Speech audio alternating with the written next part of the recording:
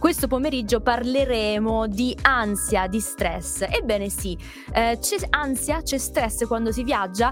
A quanto pare ce l'hanno detto anche i nostri ascoltatori, tra poco leggeremo anche alcuni dei loro messaggi. Quando si viaggia spesso si va in crisi, soprattutto noi donne, quando dobbiamo preparare le valigie non lo vogliamo fare, e ansia e stress arriva anche quando ad esempio perdiamo l'aereo, perdiamo un treno o perdiamo una crociera come quella di MSC Cruises. Mi raccomando, avrete la possibilità quest'estate di avere un 20% di sconto su una crociera MSC virtuosa per una settimana. Tra poco tutti i dettagli e lo faremo insieme a voi questo pomeriggio solo su London One, ma prima la nostra sigla. Questa è Onda Blu. Onda Blu.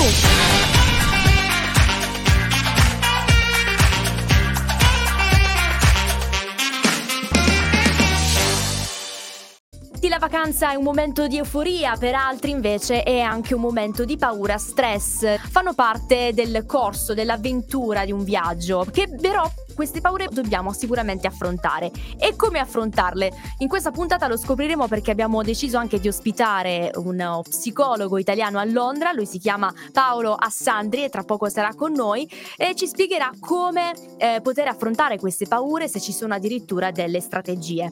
Ma come vi dicevo, al nostro numero WhatsApp, lo 07 9266 23 977, ci sono arrivati diversi messaggi di alcuni ascoltatori che ci hanno rivelato un po' le loro paure quando viaggiano. Io me le sono tutte segnate, in realtà alcune perché ne abbiamo ricevute parecchie, però queste mi sono piaciute particolarmente. Partiamo subito con Maria. Maria da Roma ci scrive: ciao London One, quando parto per Londra con l'aereo per incontrare mia figlia faccio sempre 5 Ave Maria e devo dire che porta bene.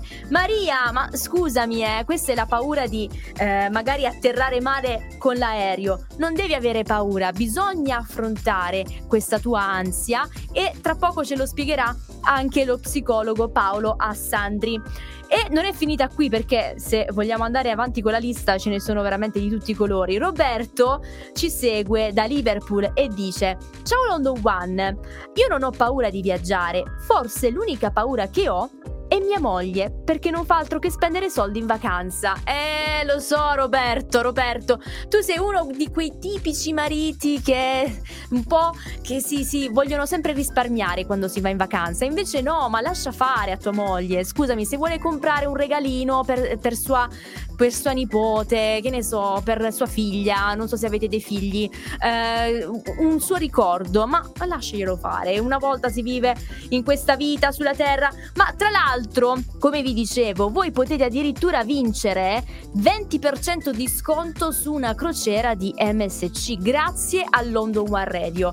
Immaginatevi in questa bellissima crociera di visitare qualsiasi tipo di paese e di luogo che voi volete visitare. È possibile farlo? Sì, grazie ad MSC Cruises.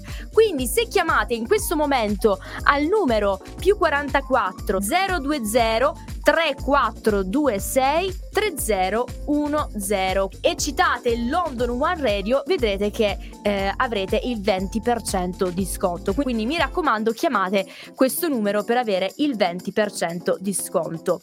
Ma in realtà i commenti qui non sono ancora terminati, poi li commenteremo eventualmente con Paolo Assandri, lo psicologo italiano a Londra, che tra poco sarà nostro ospite. C'è Giulia che dice: ciao ragazzi, vi seguo da Blackheath. Bellissima Blackheath. Comunque a me piace l'avventura, ma se dovessi perdere un volo o un treno mi arrabbio subito, vado nel panico e non so cosa fare. E poi in conclusione diamo anche quello di Roberta. Oggi abbiamo un Roberto e una Roberta. Roberta ci dice: ciao cari, certo che ho stress quando devo viaggiare, io odio fare le valigie, ecco perché delego il mio ragazzo. Roberta, ma tu sei fortunata ad avere così un ragazzo d'oro che ti aiuta a fare le valigie, ma chi lo fa nel 2023? Ma io guarda, non ci metto la mano sul fuoco, però devo dire che con la testimonianza di Roberta ci sono uomini ci sono ragazzi che amano fare le valigie, oppure sono costretti a farle. Bene, dobbiamo affrontare queste paure e quindi noi vogliamo il parere e il consiglio di un esperto. Abbiamo deciso di coinvolgere in questa puntata di Onda Blu Paolo Assandri, lui è psicologo italiano a Londra. Buonasera. Buonasera a tutti, buonasera a te Rosita. Eccoci, allora qui ci sono tantissime persone che si stanno preparando per affrontare anche una bella crociera a bordo di MSC Cruises o qualsiasi tipo di viaggio in giro per il mondo, perché l'estate è vicina. Però, caro dottor Assandri, è vero che spesso noi ci facciamo prendere un po' dal panico, c'è questo stress. Come riconosciamo che siamo in preda allo stress quando bisogna affrontare un viaggio? Ci sono diversi segnali fisici che possono indicarci che siamo sotto stress, possiamo essere molto agitati, quindi in un'agitazione che non riconosciamo come solita, possiamo avere pensieri preoccupati. Ecco, quello è forse facciamo un esempio. Quello che potrebbe succedere, no? Affonda la nave, cade l'aereo. Assolutamente, ci sono tutte queste paure, alcune di queste paure sono molto irrazionali, come quella della caduta dell'aereo, e le probabilità sono veramente pochissime, ma ci sono magari paure un po' più realistiche, tipo quella di perdere la coincidenza o di non essere in grado di comunicare nella lingua del paese che visiteremo, o di perdere il cellulare con tutti i nostri dati, o di un furto. Le paure possono essere tantissime relative a un viaggio, anche perché il viaggio ci sposta proprio fuori dalla nostra zona di comfort. Esatto. Cioè ci sposta fuori esattamente da quello che conosciamo tutti i giorni, dai nostri punti di riferimento. Perciò anche quelle cose che tendenzialmente nella vita di tutti i giorni possono capitare, a cui non diamo grande peso, in viaggio acquistano un peso diverso. E proprio c'è una percezione soggettiva dell'evento. Allora, noi nel fuori onda abbiamo già detto che possiamo darci del tu con il dottor Assandri. Paolo, quali sono le cause di questo stress? Credo che la causa principale sia affrontare l'incertezza. Quindi è una situazione di insicurezza personale. Sì, il fatto che credo che tutti prima o poi ci affrontiamo la paura dell'incerto. La mia impressione è che i viaggi aumentino esponenzialmente questa paura. Ok, quindi c'è questa paura nell'affrontare qualcosa di ignoto, che spesso capita, no? E di non essere in grado, di non essere adeguatamente equipaggiati per affrontarlo. Quindi in termini di risorse personali o in termini di risorse anche di altro tipo.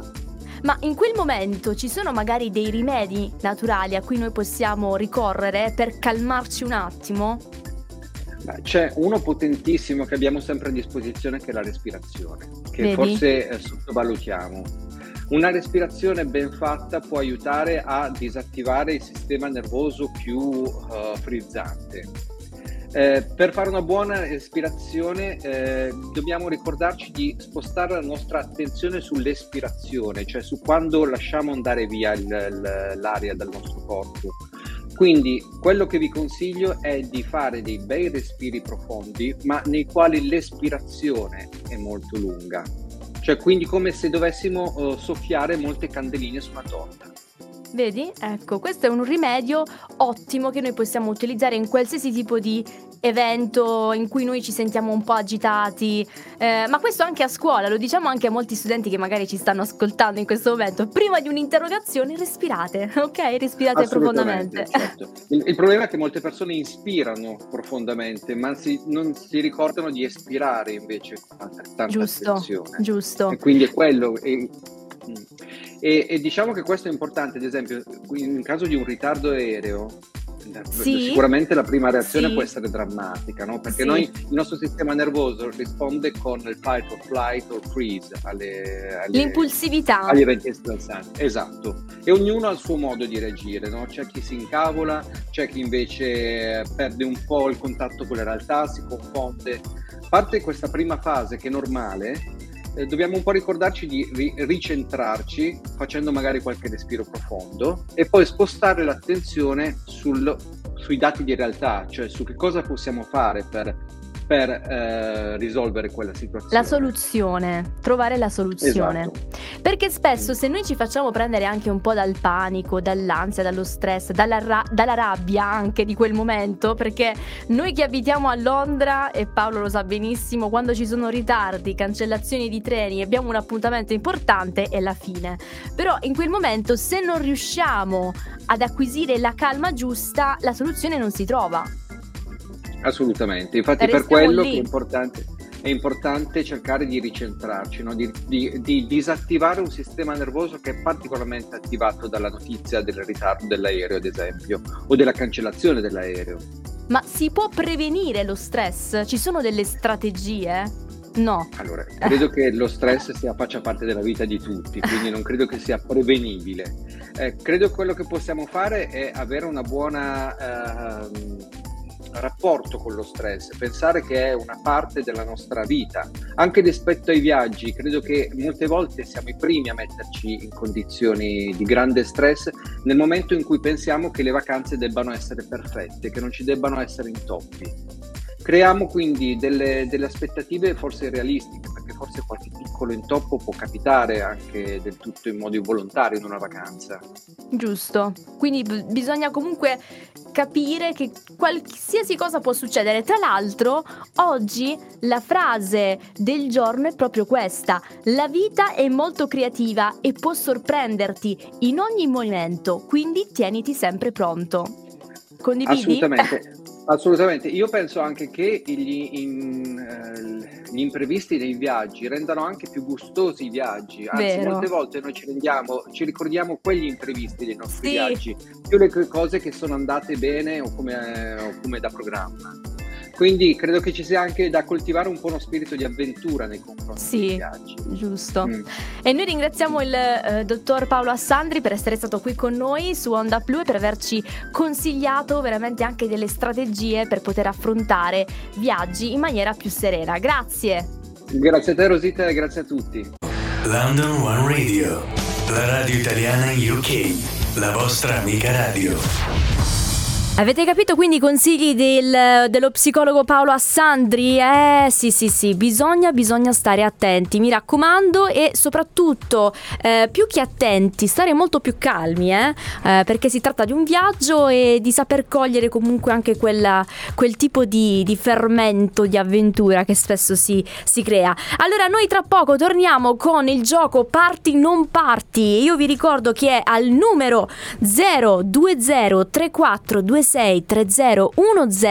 potete chiamare MSC per chiedere un 20% di sconto per la vostra crociera di una settimana a bordo di MSC Virtuosa, citando London One Radio. Quindi tra poco parti non parti, queste domande un po' bizzarre di London One che noi vi facciamo e voi dovete rispondere se partireste oppure no.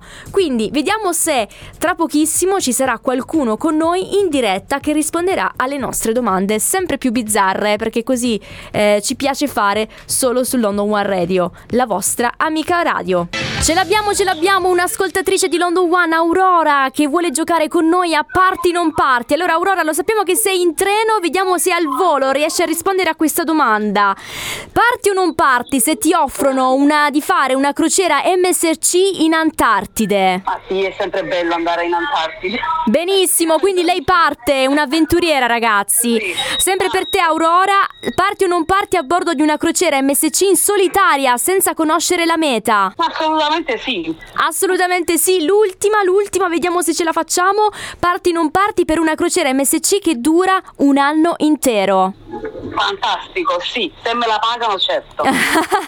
Grande, allora con l'MSC puoi avere il 20% di sconto se chiami al numero 02034263010 e cita London One Radio e avrai 20% di sconto. Aurora, solo per te. Grazie. Ciao, ma avete sentito che bello? Lei era in metro e ci ha risposto, grandioso. Questi sono i nostri cari ascoltatori che ci seguono. Tra l'altro anche Aurora ha scaricato l'app di London One e io vi anticipo che anche voi dovete scaricarvela. Per chi è all'ascolto e non ce l'ha ancora sul telefono, scaricate l'app di London One, è molto semplice e potete anche riascoltare tutte le altre puntate di Onda Blu che abbiamo fatto finora. Tra l'altro ci saranno ulteriori aggiornamenti su questa puntata, perché prossimamente parleremo con lo psicologo Paolo Assandri di questa depressione che spesso si ha post viaggio. Non so se vi è mai capitato di tornare dopo un viaggio che è durato anche 3-4 giorni, ma è stato così bello che non volete più tornare a casa. Ecco,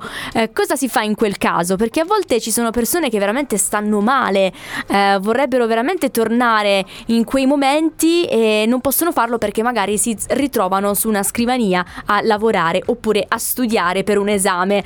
Raccontatecelo se vi è mai capitato, raccontatecelo al nostro numero WhatsApp, lo 0792 66 23 977. E noi così chiudiamo la nostra puntata di Onda Blu, che come vi ho anticipato potete riascoltare on demand sia sul nostro sito nella sezione di Onda Blu, oppure se preferite direttamente dall'app nella sezione podcast. Ok? Noi vi aspettiamo più tardi con ulteriori informazioni da Londra e dalla Gran Bretagna e anche su questa protesta che proprio oggi ha avuto inizio in occasione del famoso Giorno della Terra, il 53esimo anniversario. Dal 21 al 24 ci sono delle proteste contro il cambiamento climatico, ma soprattutto contro un governo britannico che ancora investe nei combustibili fossili, secondo gli attivisti dell'Extinction Rebellion. Solo su London One maggiori informazioni, mi raccomando, stay tuned all time.